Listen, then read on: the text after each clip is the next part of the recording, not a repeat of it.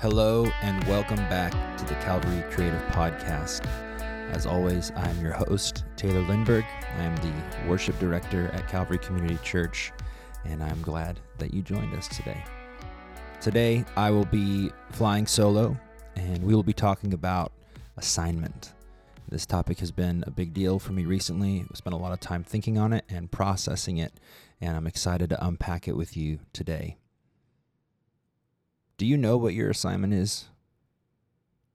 When I say that, does something come to mind clearly? Do you feel like you have a vision for the assignment that is on your life? Before we go any deeper, let's take a look at the assignment that we all share as followers of Jesus. In Matthew 28:19 through 20, Jesus says, "Therefore go and make disciples of all nations, baptizing them in the name of the Father and the Son and the Holy Spirit, and teaching them to obey everything I have commanded you. And surely I am with you always to the very end of the age." To go and make disciples, this was Jesus' last mandate to us as his followers before ascending to the Father's right hand. So we can safely say that this is an assignment that we all share as followers of Jesus.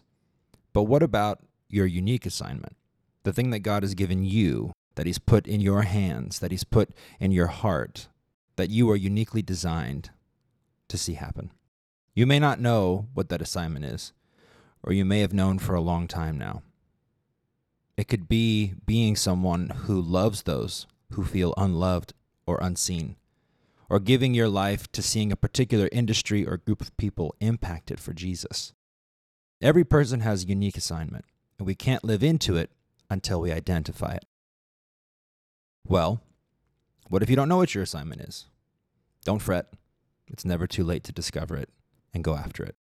Let me share why assignment is so important to me. My wife, Caroline, and I have experienced a lot of change in the last 5 years. We left a church that we'd been part of for 10 plus years in Puyallup, where I had worked and found a large part of my identity, where I had poured literal blood, sweat, and tears into a ministry that we were a part of there. I learned a lot about what it meant to move past the noise of ministry to the heart of what God is after through that experience. But then we felt God calling us to be a part of a church in Seattle. And that began a new season of life that brought with it challenges that we could never have anticipated. And for 3 years we did that. New life, new city, new challenges. After 3 years, we made the transition to the church that we're at now, Calvary Community Church. And we love this church and are so grateful that God called us here and to be a part of this community. But even now, 2 years into our time at Calvary, things have changed, albeit in a smaller way than the previous examples. We've added a new service. Last weekend was our first weekend implementing the new service times. And with those new times came some changes to how we approach our weekend services. And in the area of worship specifically, which is, my area that I oversee, we've had to adjust some things from how they used to be. And with those adjustments and those changes, I went to the Lord and I said, we've done things for 2 years and I feel like we've done them well. I feel like we've done what you've asked us to do. Now things are changing. And that change and that stretching, like anything else in life, it can be a little bit uncomfortable. And so I said, Lord, how are we going to do this in the new way, in a way that still honors you and is still what you've asked us to do? And in the sort of processing of that, I felt my heart needs sort of a reminder of my assignment, regardless of, what things are changing around me. So I set aside some time to go and be alone with God. And I went into a room with a journal and a whiteboard, and I invited the Holy Spirit into that space. And I asked God, in this time of stretching and change, would you remind me of my assignment? So on that whiteboard, I made 3 columns: values, dreams, and assignment. I wrote down what I knew my assignment to be, what I felt the Holy Spirit inviting me to in those areas, as well as what I just knew to be true as a follower of Jesus. Since we're talking about assignment today, I'll share a bit more about what I wrote in that column. Here's what I felt like the Lord gave me as far as clarification on assignment. And the truth is, these are things that I have known about myself for a long time, but it is the first time I put words to it. And that's why one of the reasons why I'm sharing with you is I feel like there's so much power in putting words to these things. Here's what I wrote in that column. I am to be a carrier of God's presence in a way that awakens hearts to the power and reality of the Holy Spirit. And I am to lead people in the process of formation, helping them discover their assignment and how to live into it as they are formed into the image of Jesus. After I wrote those things down, I asked myself this question: do the changes occurring around me inhibit me from accomplishing my assignment? And the answer is clearly no. And so even though there was some tension and some wrestling and trying to think about, okay, in the middle of these changes, regarding service time and, how long we're going to worship on the weekends and how we flow and what that looks like, I found an incredible amount of peace and contentment coming back to the basics of, Lord, what have you asked of me? And am I committed to seeing that come to pass regardless of how things change around me? I don't have answers to all the questions that I'm asking as far as how to do that the best way yet, but I'm committed to uncovering them as the Spirit leads while keeping my eyes on the assignment that God has laid out before me. See, this is why it's so important to know your assignment, because no matter how much things have changed, using my life as an example, over the last 5 years or more, my assignment has stayed the same through that time. And that has given me a guiding light, a true north in this journey of following Jesus and trying to be faithful to him and what he has asked of me. Having my assignment be clear, even before I put verbiage to it, gave me a direction to run and a way of prioritizing how I wanted to do what I'm going to do. And now, after putting words to it, I feel even more able to do that. I will say it is important to differentiate between your assignment and your dreams and your hopes.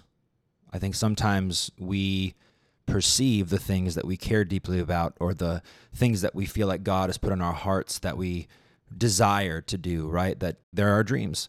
And we can look at those things, and I think it's easy sometimes to confuse our dreams for our assignment. And there are times, I believe, where those things overlap, and that's so sweet and so great. But we have to be sober-minded as we contemplate our assignment and be open to the idea that our dreams and our hopes are not necessarily the same thing. And we have to be willing to navigate those things, because when we confuse them, it can lead to deep discouragement. I would love to unpack that more, but the truth is, a pastor named Banning Liebscher, who is the pastor of Jesus Culture in Sacramento, he actually did a podcast on that idea of hopes and dreams versus assignment that I would encourage you to go listen to.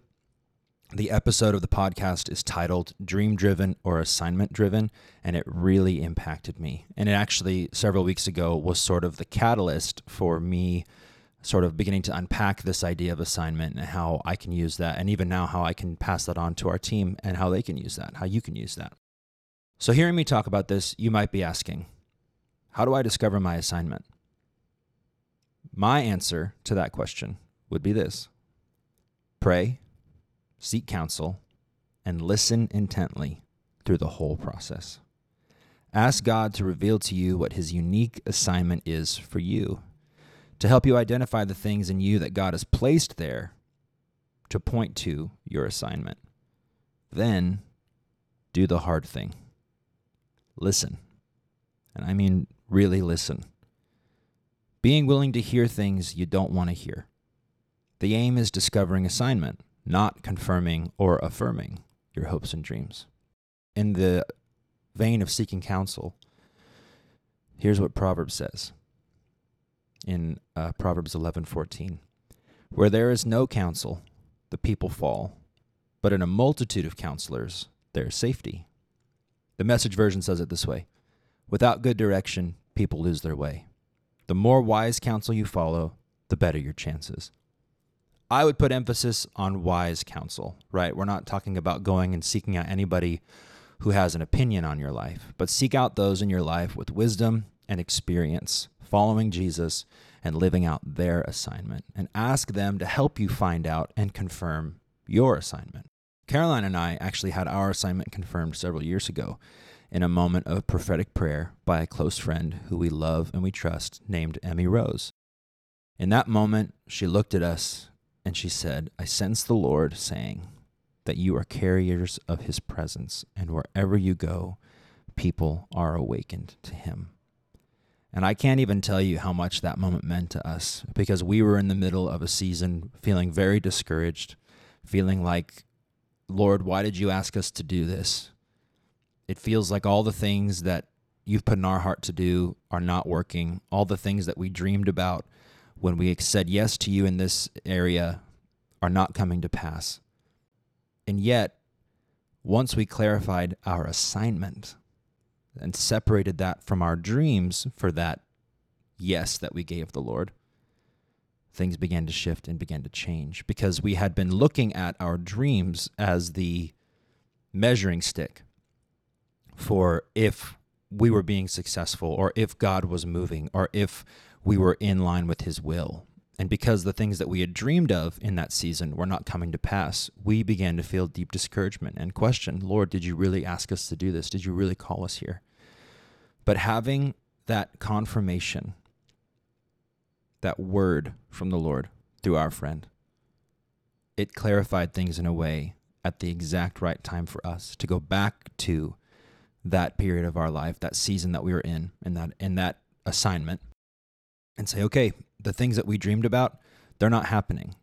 But that's not the important thing here. We are going to hold those dreams with open hands, and we're going to say, Lord, we know our assignment. We see you, we hear you, and we accept it, and we say, yes, Lord. So that became our assignment, to awaken people to the presence of God and to the Holy Spirit.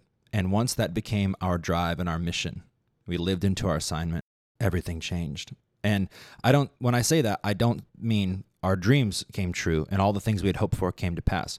A lot of them didn't.